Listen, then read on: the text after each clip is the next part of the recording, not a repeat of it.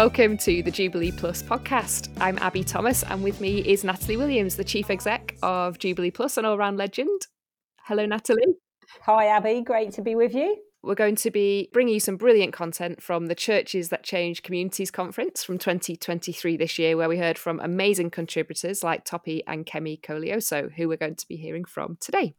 I couldn't join you in person this year, Natalie, but I did access some of the conference online from sunny Bradford, and it was brilliant. What was your experience of the weekend?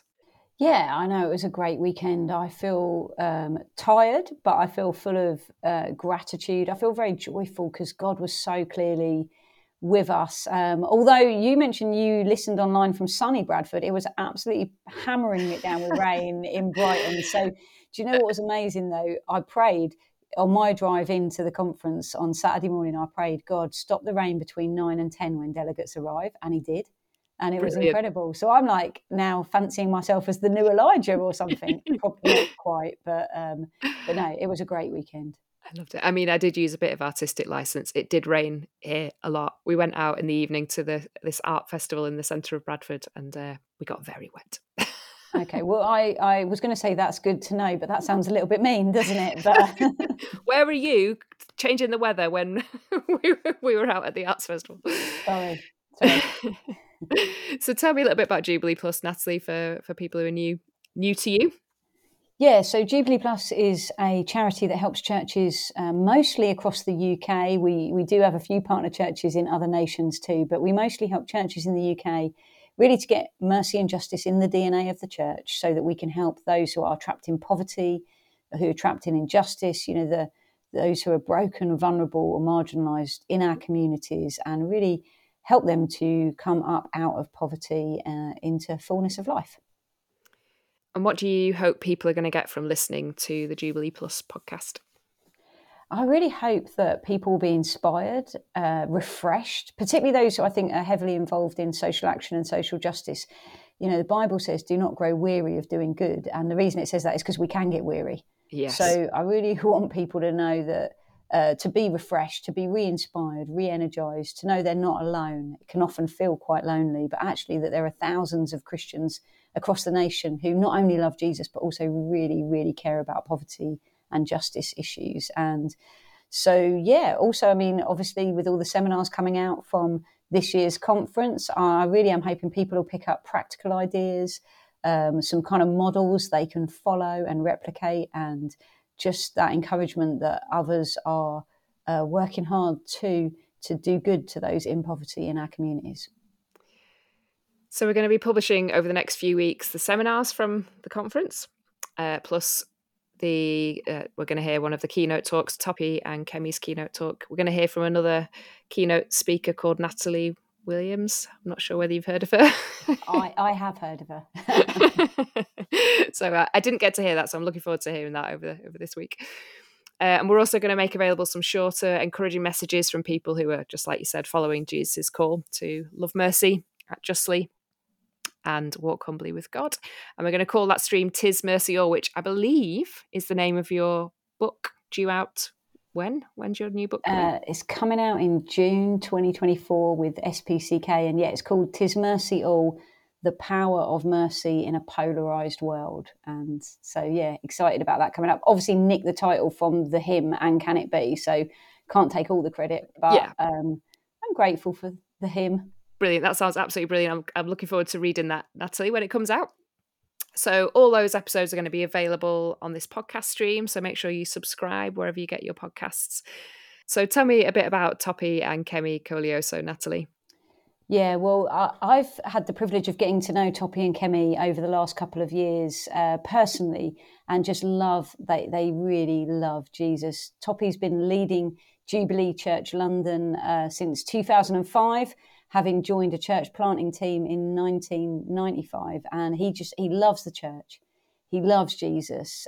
He's passionate about equipping pastors and just believers really to take God's kingdom into every sphere of their life. And Kemi is his wife, and she's founded the Courage Conference, which is a women's event in the summer. I went to it this year. It was absolutely phenomenal. They're basically just a really incredible couple who, like I say, they love Jesus, they love the church, they're passionate about what God is doing in our communities, but also they have two famous sons who this year won the Mercury Music Prize. Basically, the No. band, I know, they Ezra Collective. So my Yes, I sister, know them.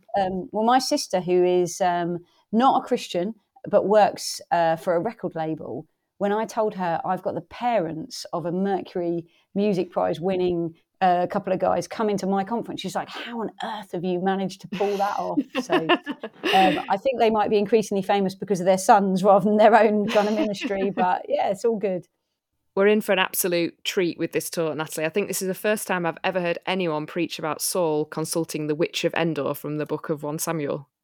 Yeah, I know. Me too. I don't think I've ever heard that mentioned in a sermon or a talk or a preach. And yeah, it was absolutely outstanding talk from Tope that we're about to listen to. Very Jesus focused and very entertaining in places as well. Yeah, and what Kemi brings at the beginning as well. I'm not going to spoil it, but yeah, really, really spoke to me today. So let's get into the moment. You've just had a time of worship at the conference, and it's now time to hear from Tope and Kemi. Good afternoon, everyone. I hope you are all well. What a joy and a privilege it is to be here. And I want to say thank you to Natalie for inviting us. Now, for us as a couple, we're from Jubilee Church, London. We are married. Woo! There are some people from Jubilee Church here, so at least I've got, 5 people who like me? Yeah, only joking. This is a first for us because Natalie's asked us to share a session to preach on the same session. Now, we have preached together at a conference before, but we were each taking a different session. So, Natalie, you do realize we're Nigerians, right? We could be here till Tuesday because we have a whole bunch of stuff to say. But I'll tell you what, why don't we pray? Father God, we just want to thank you for this time. Thank you for your presence with us right through today, Lord God. And I pray, Father, as we come again to the preaching of your word, pray, Father, that you prepare the hearts of your children to receive your word. I pray, Father, that you will speak through us, Lord. That will be your words, Lord. And I pray that everyone here will be edified and your name glorified in Jesus' name. And all God's children said, Amen. Amen. Well, I'm going to kick us off. I was reading in my Bible the other day, and actually it's been referred to today as well from Luke 4. And just reading how Jesus is being tempted by the enemy, and he comes to the end of all that. And in a way, it really does signify the beginning of Jesus's ministry. So he goes about, it says straight away that he goes about teaching and preaching. Well, Jesus goes back to his hometown of Nazareth, and he goes to the synagogue. And I love what it says there, as was his norm. Jesus went to church. It was like what he did. So he goes to the synagogue and he stands up to read. They hand him the scroll, and it's the scroll of Isaiah, and he opens it and he begins to read. And he begins to read, "The Spirit of the Lord is upon me because he has anointed me to preach good news." It says, to set the captives free, to restore sight to those who are blind, and to set at liberty those who are oppressed, and to proclaim the year of the Lord's favor. And I read that, and I read it over and over again. I thought, what a way to just start. Because straight away, everybody just knows what Jesus is about. This is Jesus' life, and this is his ministry. And so from then on, you begin to read in the Gospels everything that Jesus did. And I think it's interesting for us as born-again, charismatic Christians, that when you read about what Jesus did and about Jesus' life, you tend to read it for its spiritual value. And that is absolutely right. You read the scriptures with the eyes of saying, Lord, speak to me. You want to hear what Jesus is going to say. You want to hear the spiritual nature of everything. And that's right. But I think sometimes we might just miss the everyday normal life of Jesus Christ. And those are the bits that actually fascinate me the most, that just the everyday things that he did. is the kinds of places that he went to, where the Bible says that he went to the house of Matthew, the tax collector. Somebody who was just shunned and hated by society. That's where Jesus went. It's in the things that it says about the kinds of things that he did or he did not do. Where it says that he went about and he touched lepers, something that was not supposed to be done, but he did it. He touched lepers who the society had said they are unclean. You cannot touch that person. But Jesus went and he did it. It's in the things that he did not do. When they brought the woman to him who was caught in the very act of adultery, he did not condemn her.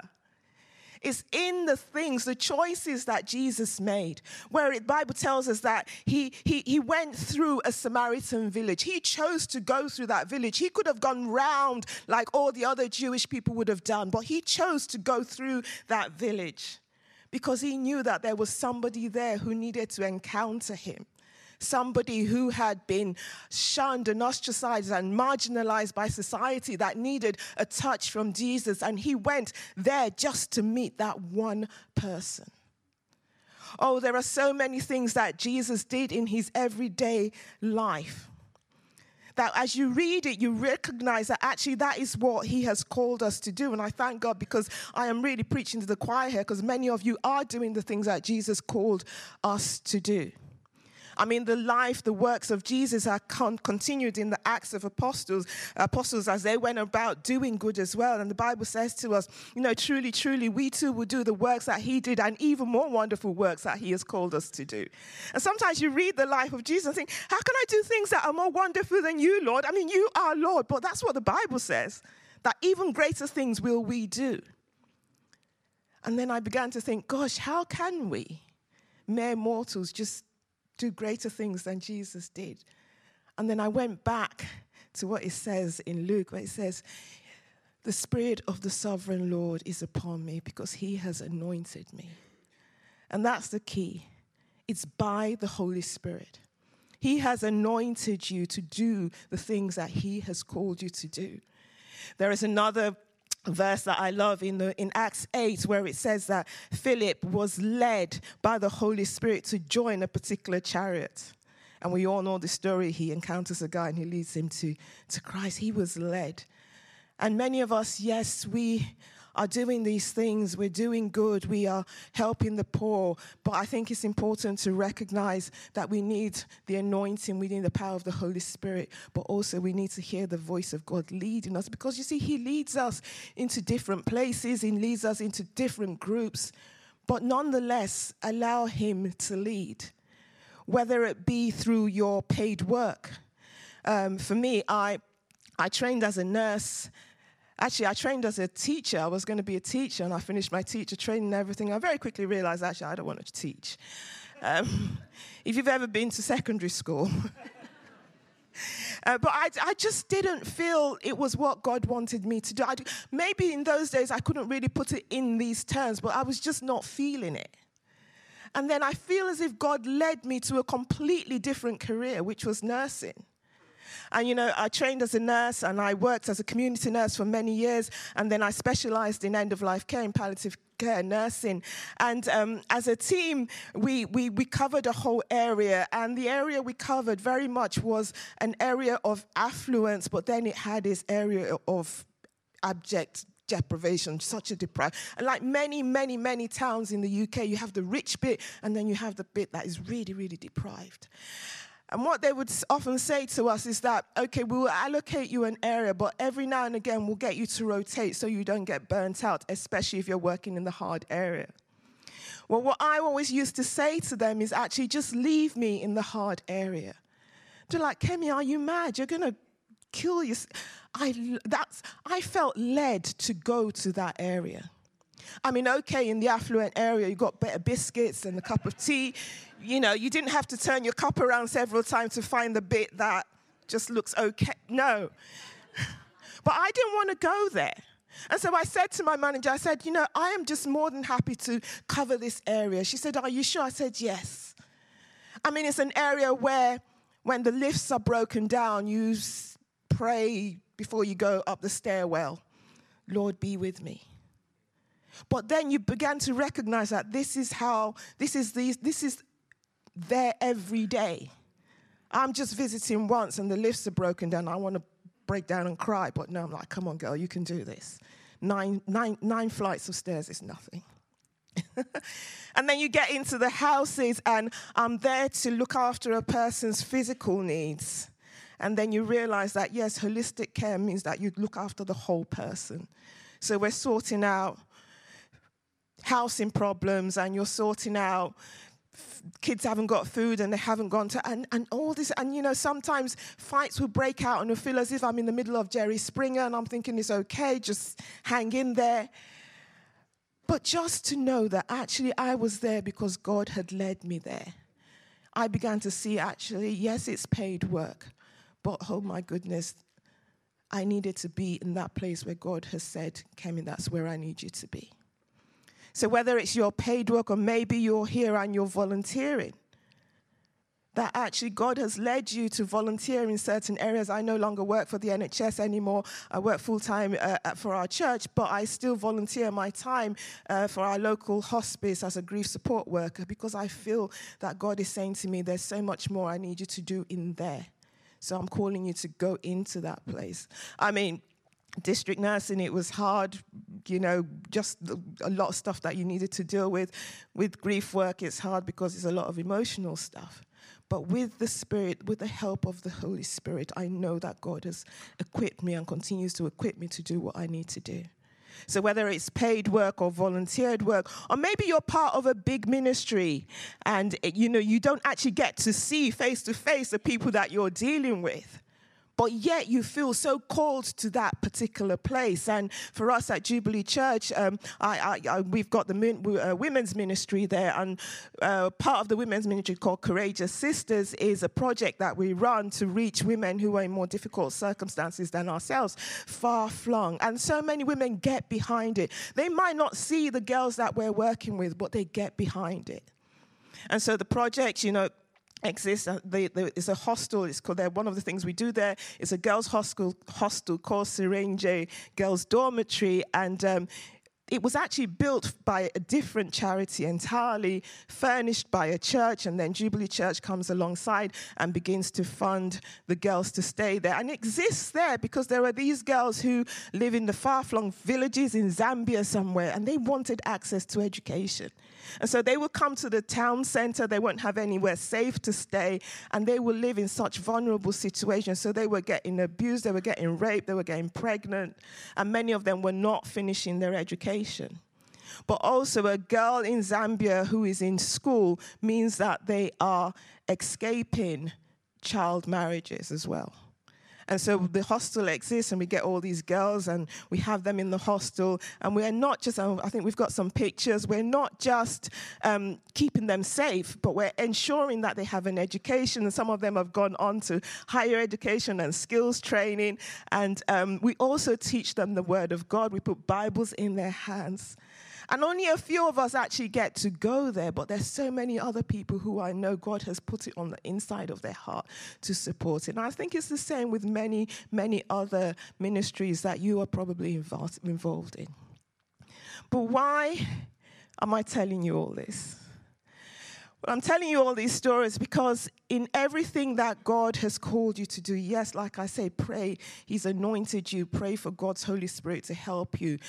Begin to hear, God, where are you? What are you leading me into? Where are you leading me? And in it all, that we begin to grow in our calling, grow in that walk, grow in everything that God has called us to do, and to begin to harness it, but also begin to recognize that we don't do it in our own strength, that we do it in His strength.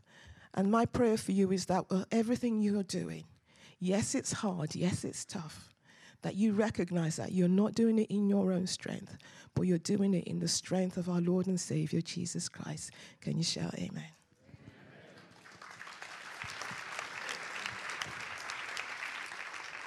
Thank you,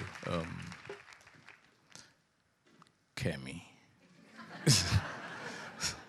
Really, thank you, Natalie, for inviting me and inviting us. Like Kemi said, the first time that we're doing it like this.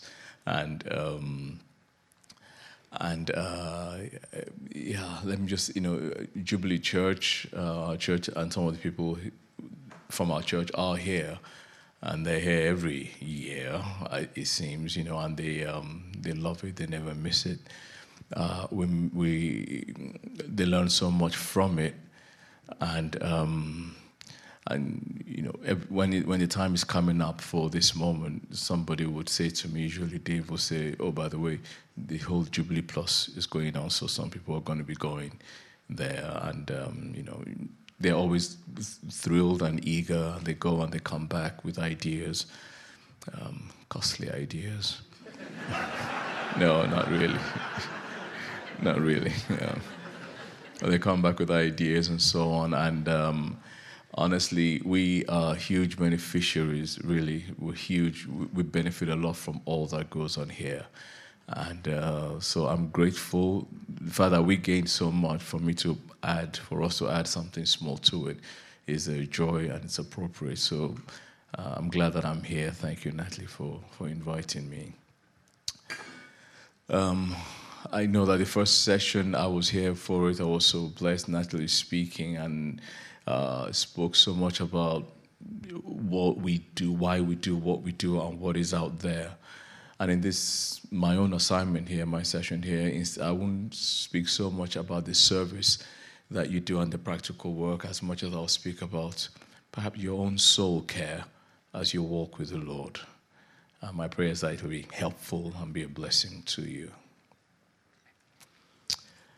In Luke chapter 3, the Bible says that in the 15th year of the reign of Tiberius Caesar, when Pontius Pilate was governor of Judea and Herod was tetrarch of Galilee, his brother Philip, he was tetrarch of, I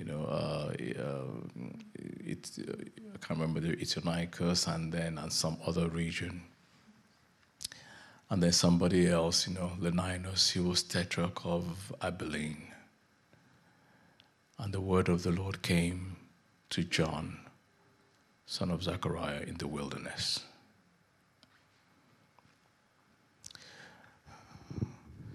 In the 15th year of the reign of Tiberius Caesar,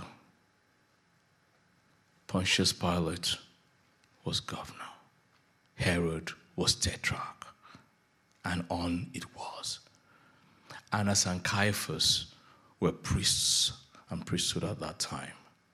And the word of the Lord came, and it went all the way to John in the wilderness. I think maybe God is trying to say he doesn't need political power to accomplish what needs to be accomplished.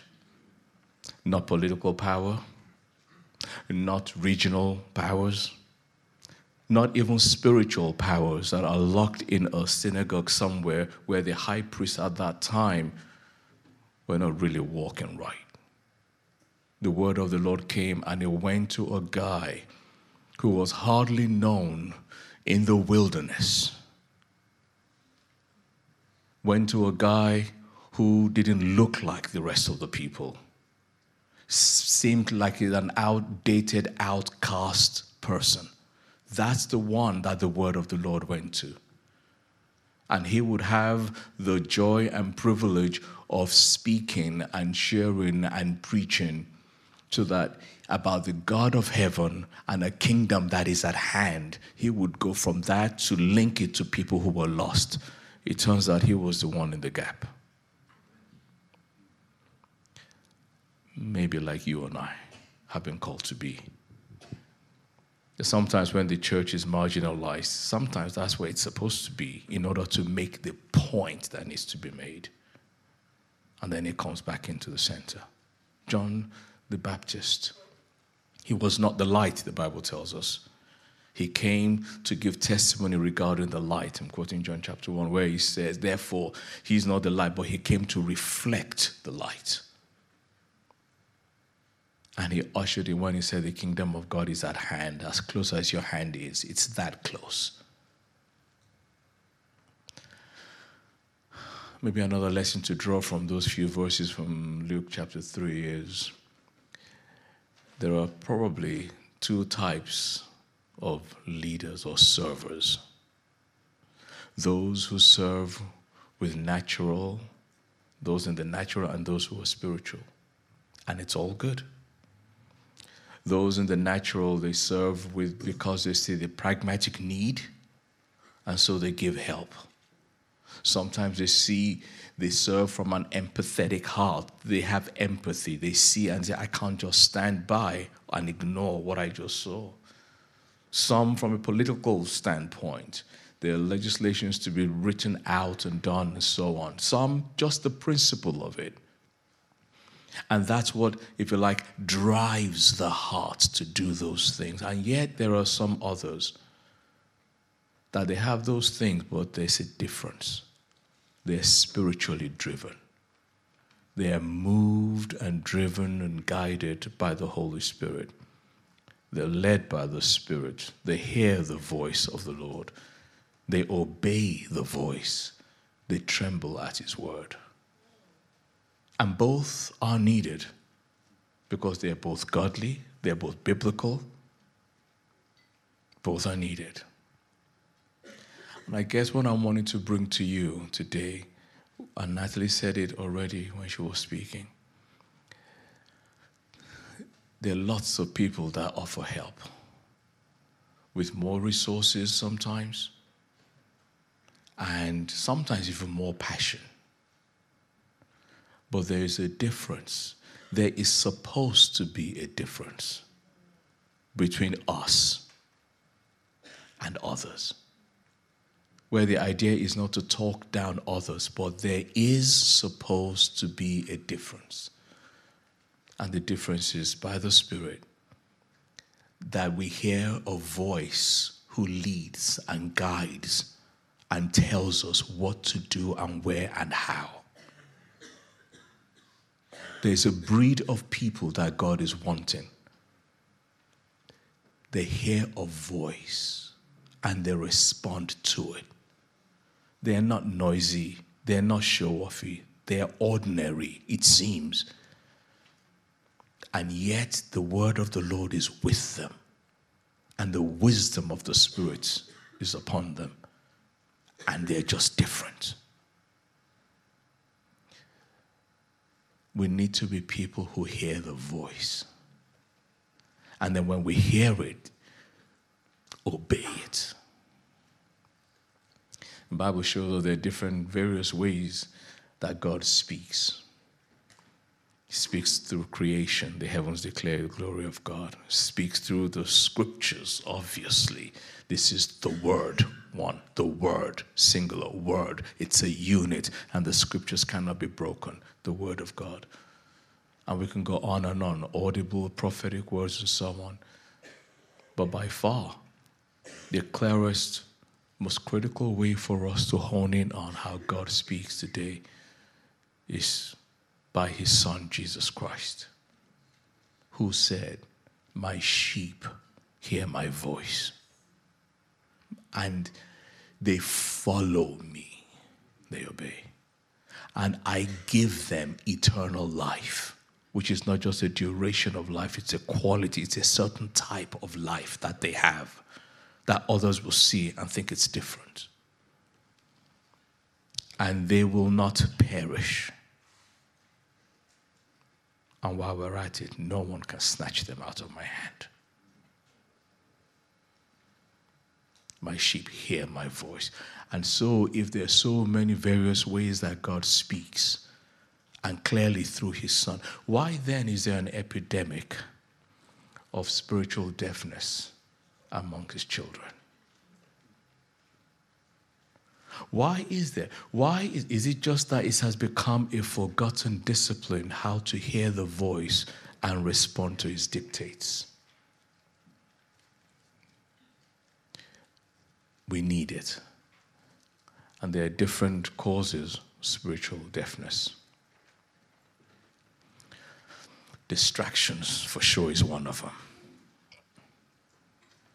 We are very easily distracted. It's everywhere. It's everywhere. There are a million things to distract you in a moment. You only have to open your eyes and it's gone. It's the voices that create the distractions. From the voices that come at us, to the newsreels, to just normal life, to the voices of those who need help, to which we feel we have been sent, to hear their voices so much so that it crowds out the voice of the one who sent you. If you don't hear him, you will change the assignment because you're not hearing the voice. It happens by distance. If we're distracted, before you know it, we can veer off course and not realize it. And it can be so far so that you no longer relish spiritual things. Susanna Wesley says that. He said, this to you becomes sin when you no longer relish spiritual things. It's a phenomenal definition of sin. It's wider than that. But that sin is not just I did something wrong in that sense. It's like I used to love him and be hungry for him. And now it's gone. It's a distance. When that happens, we don't hear the voice. And when that happens, it's easier to disobey him. It's very easy to disobey him when you're not hearing the voice, because the voice doesn't just give direction. The voice keeps you in proportion and sets you within the right boundaries so that your life is pleasing to him. And if they were disobedient, then deceitfulness becomes the norm. And we no longer blush. Jeremiah says that. Perhaps one of the worst ones is dependence. That we don't hear the voice because we've learned to be dependent on another source. We've learned to be dependent just on another source. And when we do that, we no longer depend on him. And a distance happens, and a spiritual deafness sets in. And you don't realize it because the nature of deafness is slowly goes and slowly goes on.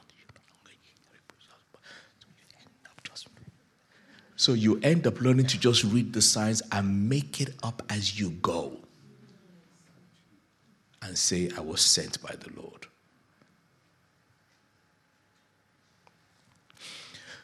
In 1 Samuel chapter 28, there's a story there, the story of Saul. Saul, you know his story well.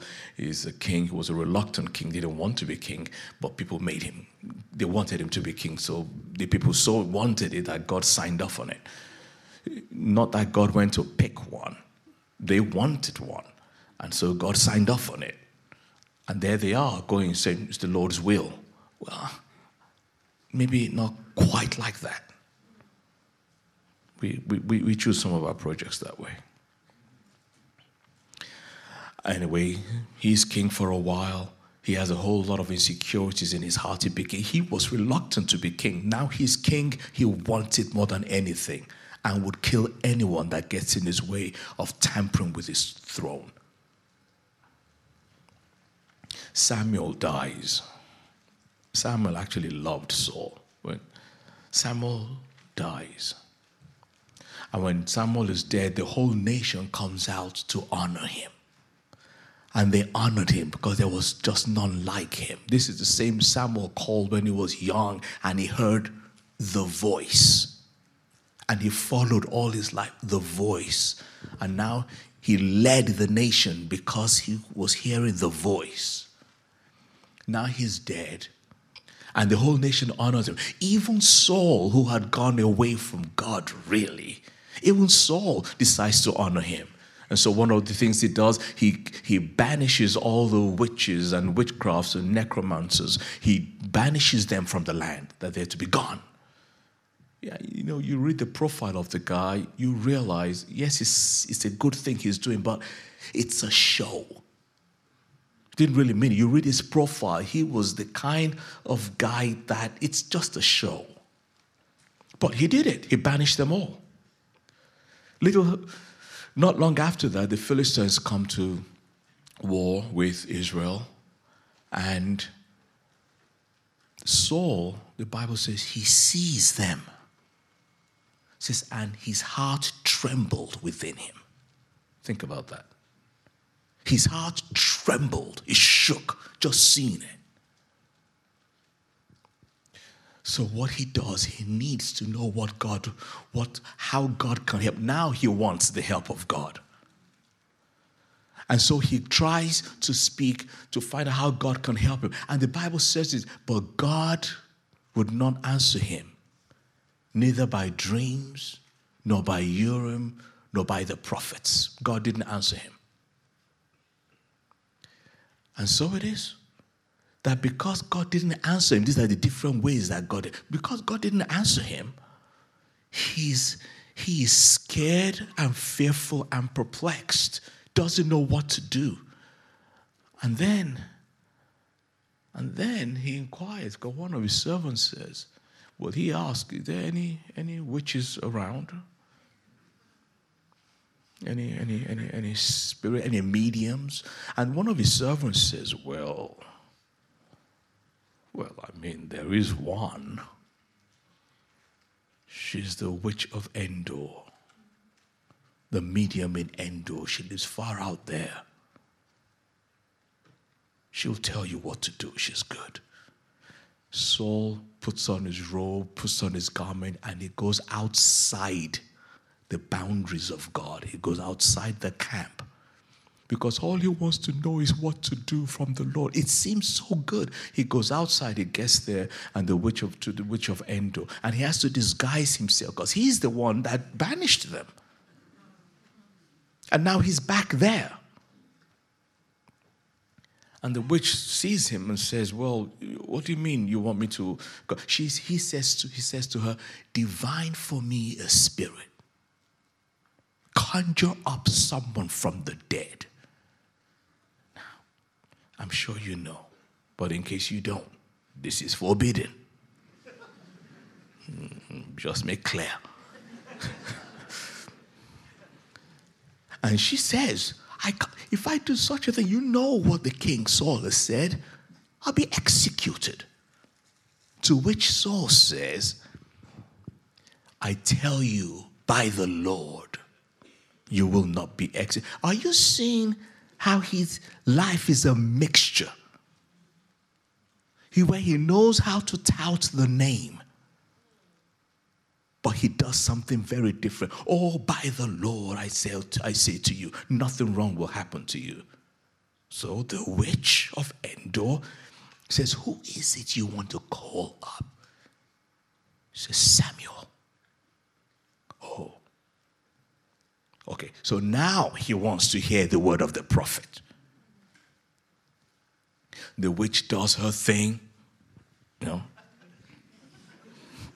I don't know how to do it because I'm not a witch. But she must have, I'm guessing there must have been a hand wave.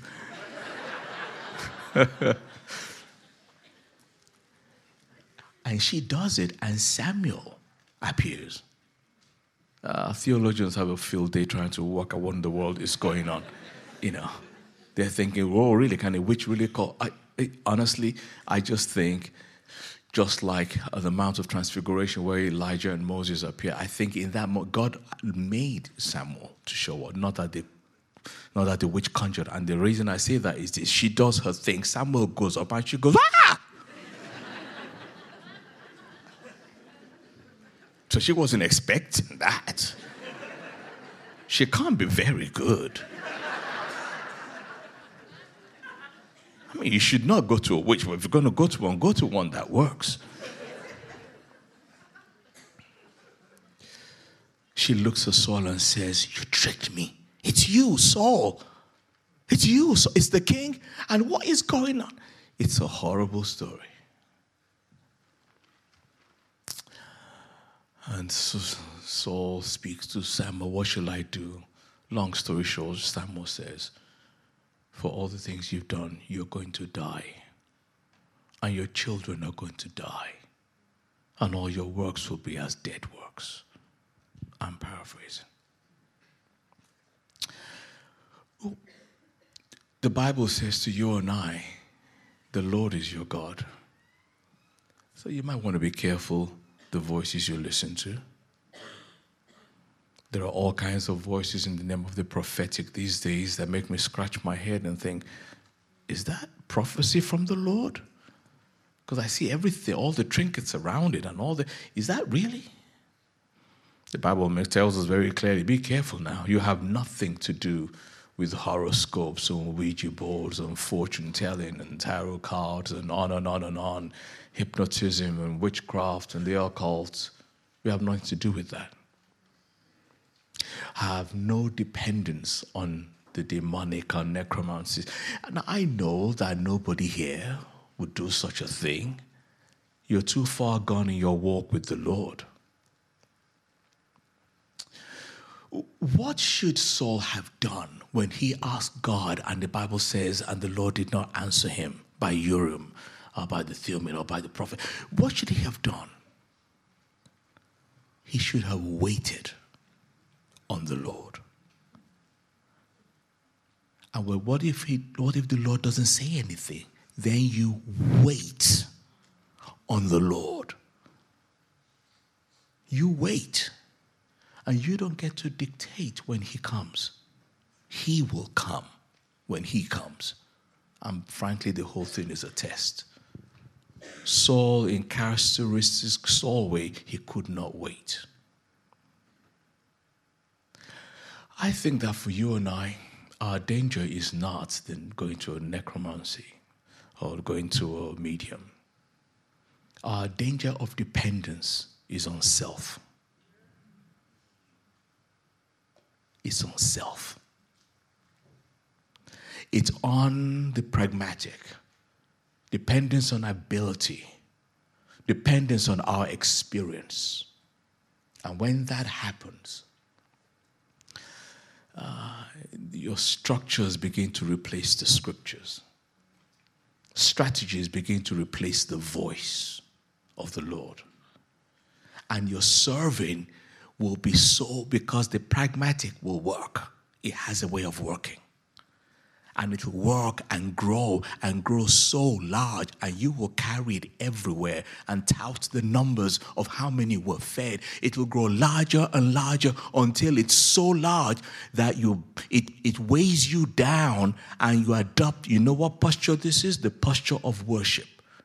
Till you end up worshiping the task you were doing. Reminds me of the king in the Old Testament, Nebuchadnezzar, who says, this great Babylon which I have built with my own hands. He lost his mind in the end. If we're not careful, the task becomes the new thing we worship. And it becomes an idol.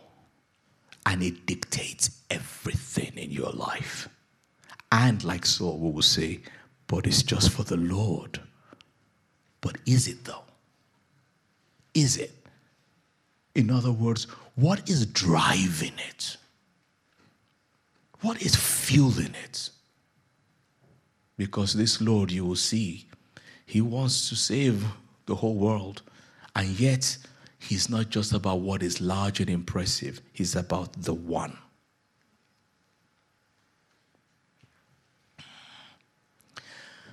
I think in the end days, whenever those are, and whenever they are, for sure we're closer to it now than 50 years ago. The distinctive feature amongst those who are serving in the name of the Lord, the distinctive feature will be those who hear the voice and respond to it and move according to it, and those who don't.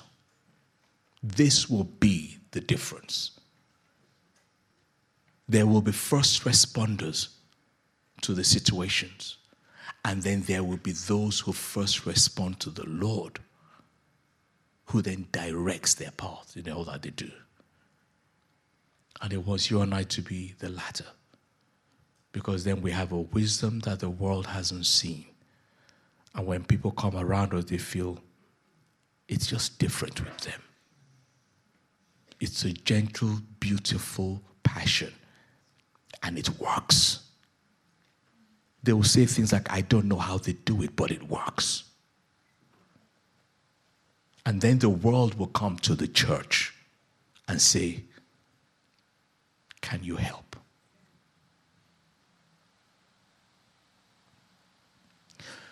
Which is why learning to cultivate hearing his voice is critical. And though you know it, I remind you of it because it's important. And whatever it looks like, learning to cultivate hearing his voice, stillness is involved. To learn to be still. Be still and know that I am God. And I will be exalted. Whatever it looks like, silence is involved. To calm your soul and your spirit, the Lord is in his temple. Let the whole earth be silent. You need it more than you realize, because the nature of what you're doing will commandeer your attention every time, and it will have the dictating voice. No matter what it looks like, the scriptures are involved. Because thy words were found, and I did eat them, and they were a joy and a delight to me. Jeremiah says. Very often a song is involved, where you sing to the Lord. Because a song has a way of really touching the heart and coming from the heart. A sacrifice is involved. I'm describing what perhaps your quiet moments or your prayer times can look like. Because this is where I go in my own life every time. I need to get back to that. The submission is involved. Where in those moments, whatever he says to you, do it. John 2:5. Whatever he says to you. And yes, supplication is involved. It's supplication where where you get to ask. It means to ask. And you will find that when you do this, you will ask not just for yourself anymore. The more you're close with him, the more you're close to him, the more you commune with him, you will find your prayer changes. It's less about you and what you need and want. It becomes more about him, honoring him, and about the people that need to know him or be connected to him. It will just happen ever so slowly, and one day you realize you're the man in the gap. And it's on purpose that way. You're the man in the gap. However you do it,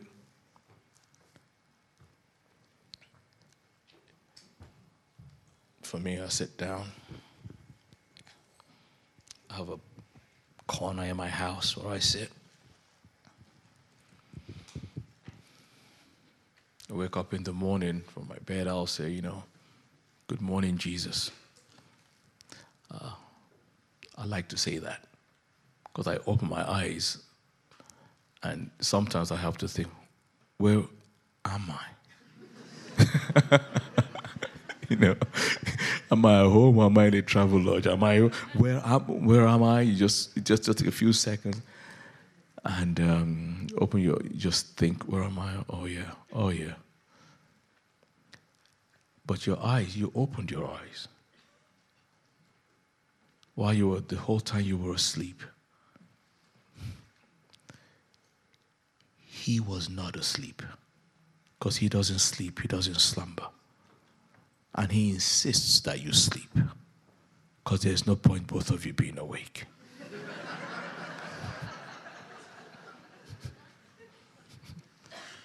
He wants you awake.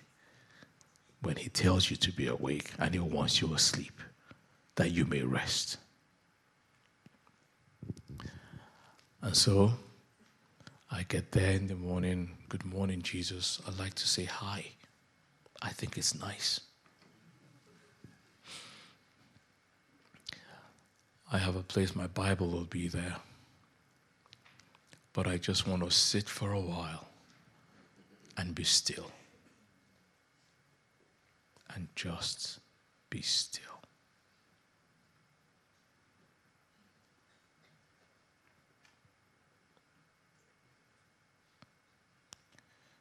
You may just find it's been a long time that you've just been still.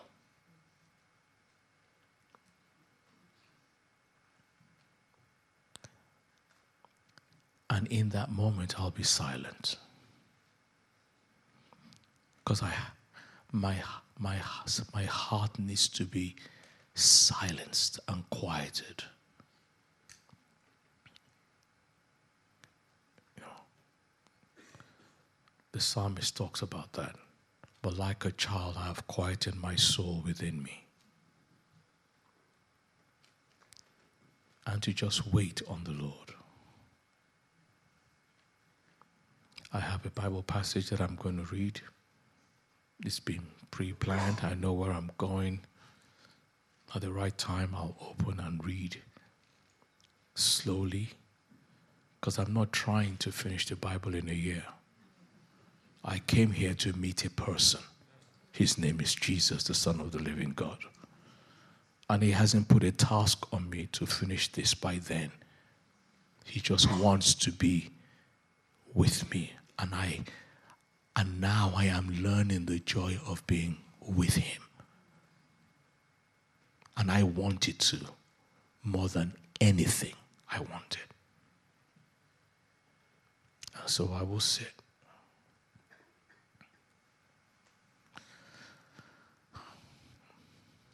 You know, you think of the words, oh, to grace, how great a debtor. And daily I'm constrained to be. Oh, to grace, how great a debtor. Daily I'm constrained to be. So let thy goodness, like a fetter, bind my wandering heart to thee. Prone to wander, Lord, I feel it. Prone to leave the God I love. So here's my heart, Lord. Take and seal it for thy courts above.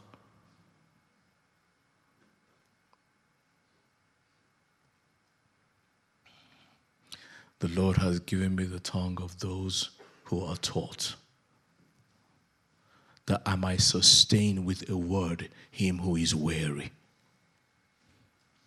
Morning by morning, he awakens my heart, my soul within me. The Lord has opened my ears, and I was not reluctant.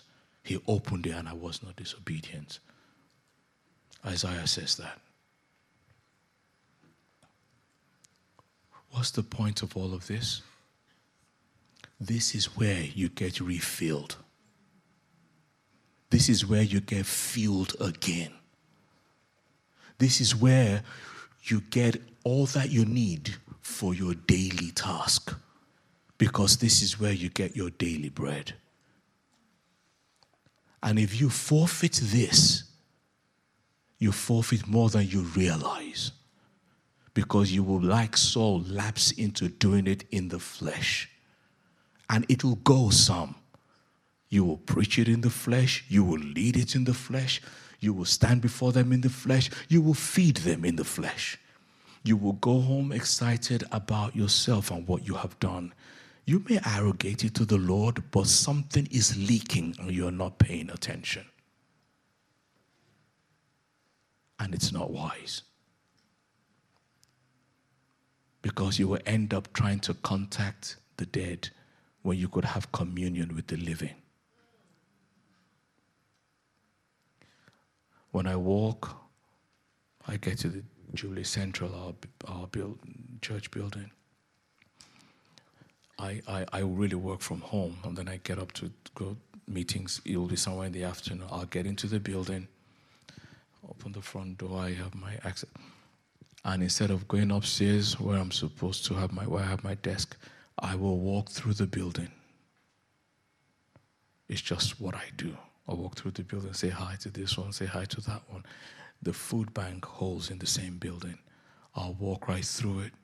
Sometimes the food bank is there, sometimes it's not. I'll walk right through it.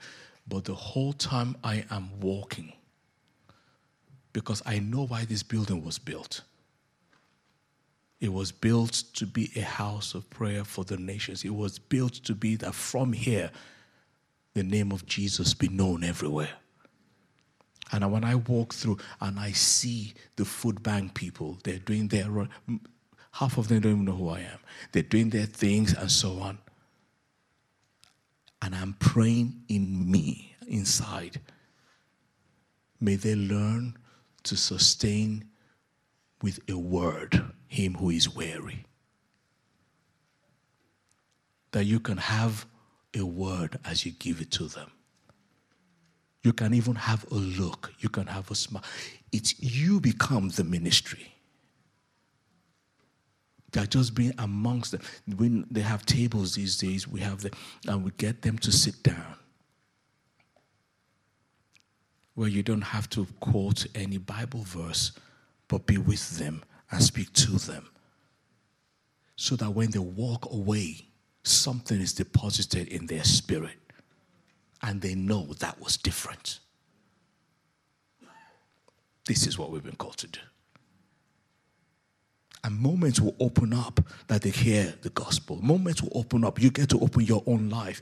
But you will not sustain him who is weary if you haven't been in the presence. You will just be a functionary, a professional, where you do what you do, and you will be impressed by being the first responder, but you're not close to the Lord. This is where my hope is found. This is where my joy is filled. This is where direction is given. This is where I'm reminded that I am a child and he is the Lord. And I don't have to finish my to-do list. This is where my anxieties confront his clarity and peace comes by his grace. You need this. You need this. Because if you don't, you will become exhausted and burnt out.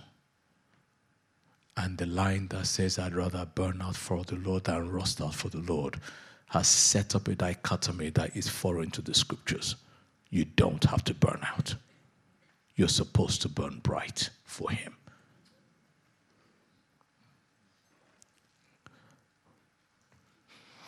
Three quick things from the scriptures and I'll leave it.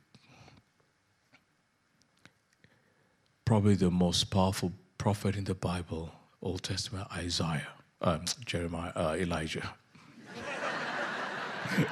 They're all in my head somewhere. One of them, Elijah, does all this commanding, does, there will be rain, there will not be rain. I mean, that's shocking. He does all of these amazing things. And then he's exhausted. Between his exhaustion and his restoration is the voice of the Lord. 1 Kings chapter 19. The still small voice, a whisper. There is no substitute for the voice. Story 2. Jesus goes into the house of Martha and Mary. And he is there. Mary is sitting. He is teaching. Martha is upset. And she comes and says to him, Master, do you not care? It's quite a big thing to say. And Jesus says, Martha, Martha, you're anxious, you're troubled about many things. One thing is needed. Mary, it's a choice, has chosen it, and it won't be taken. Between Martha's frustration and hopefully her restoration is the word in the middle. There is no substitute for the voice. Matthew 25, the last one, says, the kingdom of heaven is like 10 virgins. And they have their lamps. They come with their lamps. 5 were wise, 5 were foolish.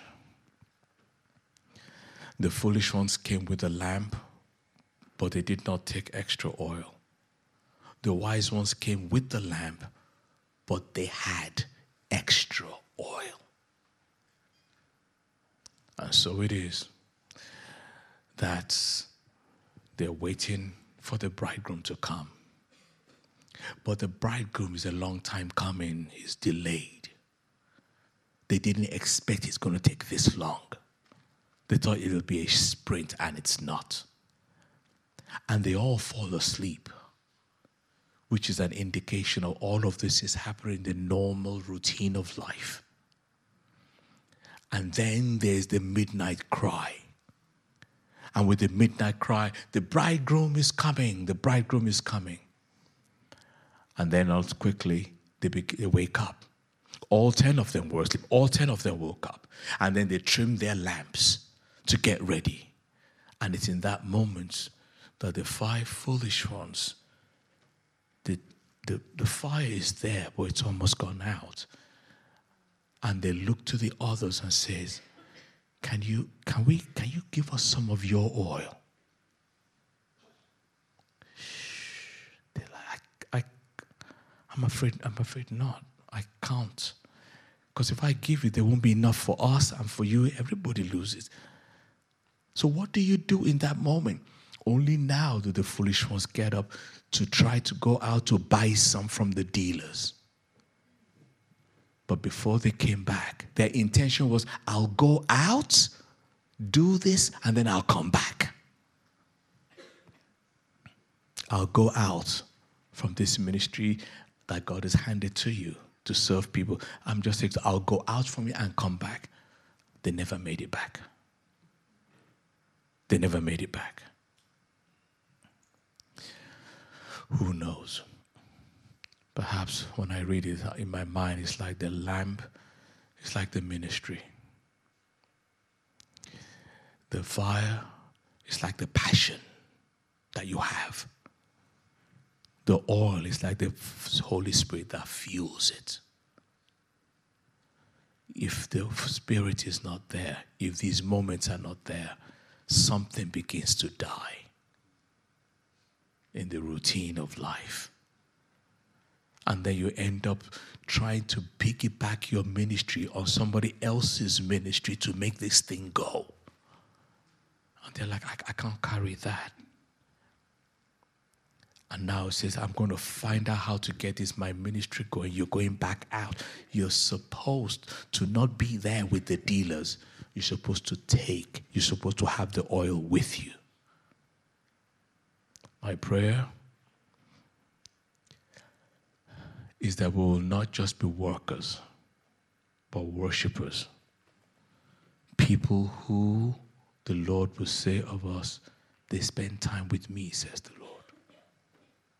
That you love him and not let the nature of the work take anything away from you. That you spend time with him first. You cultivate it.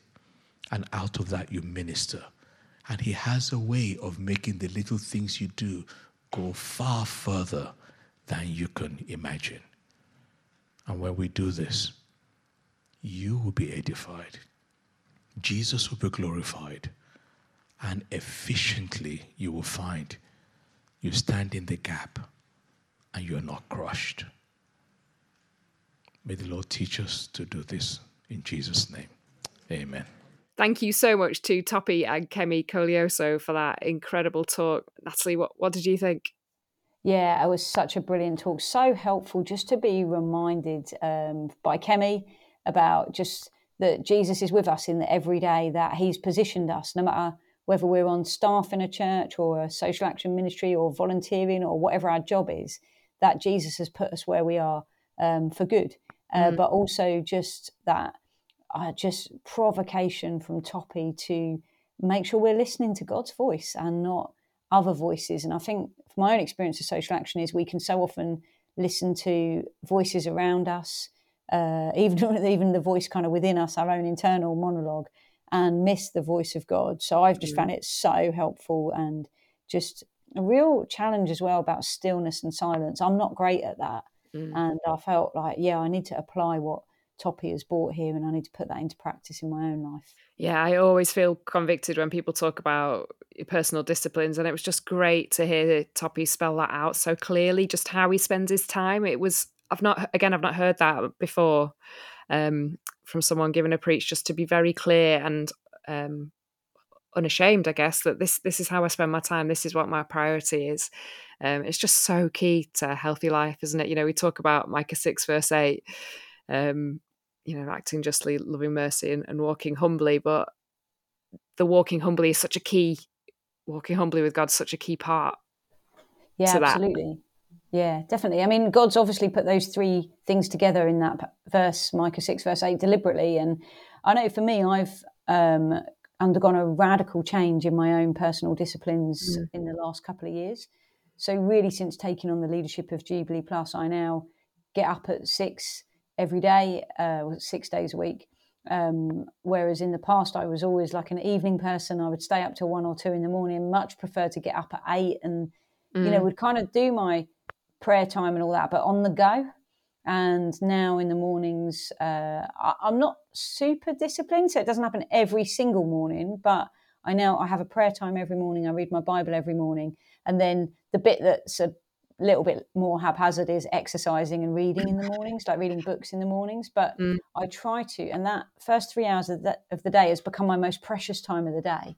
And just love it. But we can't really do well, not for the long term, at acting justly, loving mercy, if we don't do the walk humbly with God bit. So super helpful to remember that. And I definitely want to now think about, how do I introduce that stillness and silence into my morning routine as well.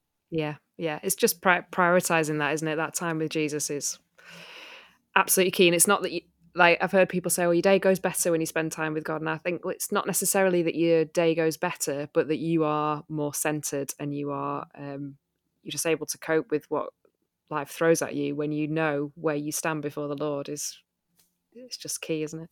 Yeah, absolutely. And I mean, even that, though, it doesn't always work that way, does it? I mean, I've had wonderful times in the presence of God, and then 5 minutes later, I don't know, I've bumped into my neighbour, or I've picked up an email and something that's like, and then I'm super grumpy. And I think the point is, it's giving, for me, it's become about dependence, an expression of dependence, that God, I don't want my day to happen without you being front and centre. Yeah. And I used to think I could do that with praying whenever throughout my day. But for me personally, now it's got to be where I start my day. I think all that helps with what he said about not worshipping the task that we've been given. I found that really helpful. Not making that an idol, the ministry that we have, whatever that looks like. I know for me, sometimes my thoughts can go a lot to what's going on and the jobs and the tasks that I've got to do, but actually that's not what I worship or who I worship. Yeah, definitely. And I thought that was such a helpful point he made about, are you carrying your task so much so that it's weighing you to the posture of bending over and worshipping it? And just, I think, again, when it comes to social action and justice, when it comes to like kind of mercy ministries, the need around us is great and is growing. That's obviously something I talk about in my keynote, which will come up on the podcast. Shameless little plug there. But I'm looking forward to it. Thank you.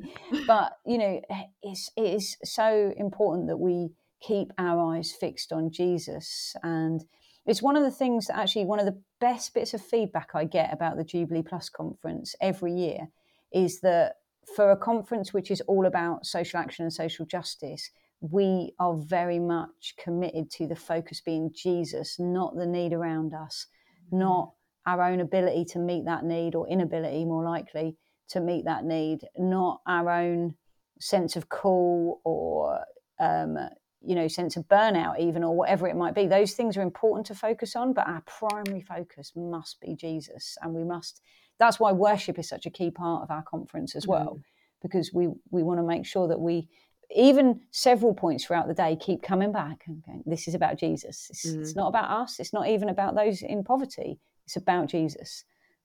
So I love it when I get that feedback, because it means, wow, that's what we intended to do. So yeah, it's great to know that people are saying, yeah, you've done it. Yeah, and you could even sense, like, down the line, so to speak, just that sense of joy and worship and just warmth. You think you just got the feeling that everybody was there with that heart that, obviously they want to act justly, but they also really were there to worship Jesus. It was great. Yeah, no, I love it. So we're recording this the day after the conference, Natalie. How are you feeling? How are you going to relax now? Yeah, no, I'm pretty tired, but it's that kind of joyful tired. It's the that kind of, God was with us.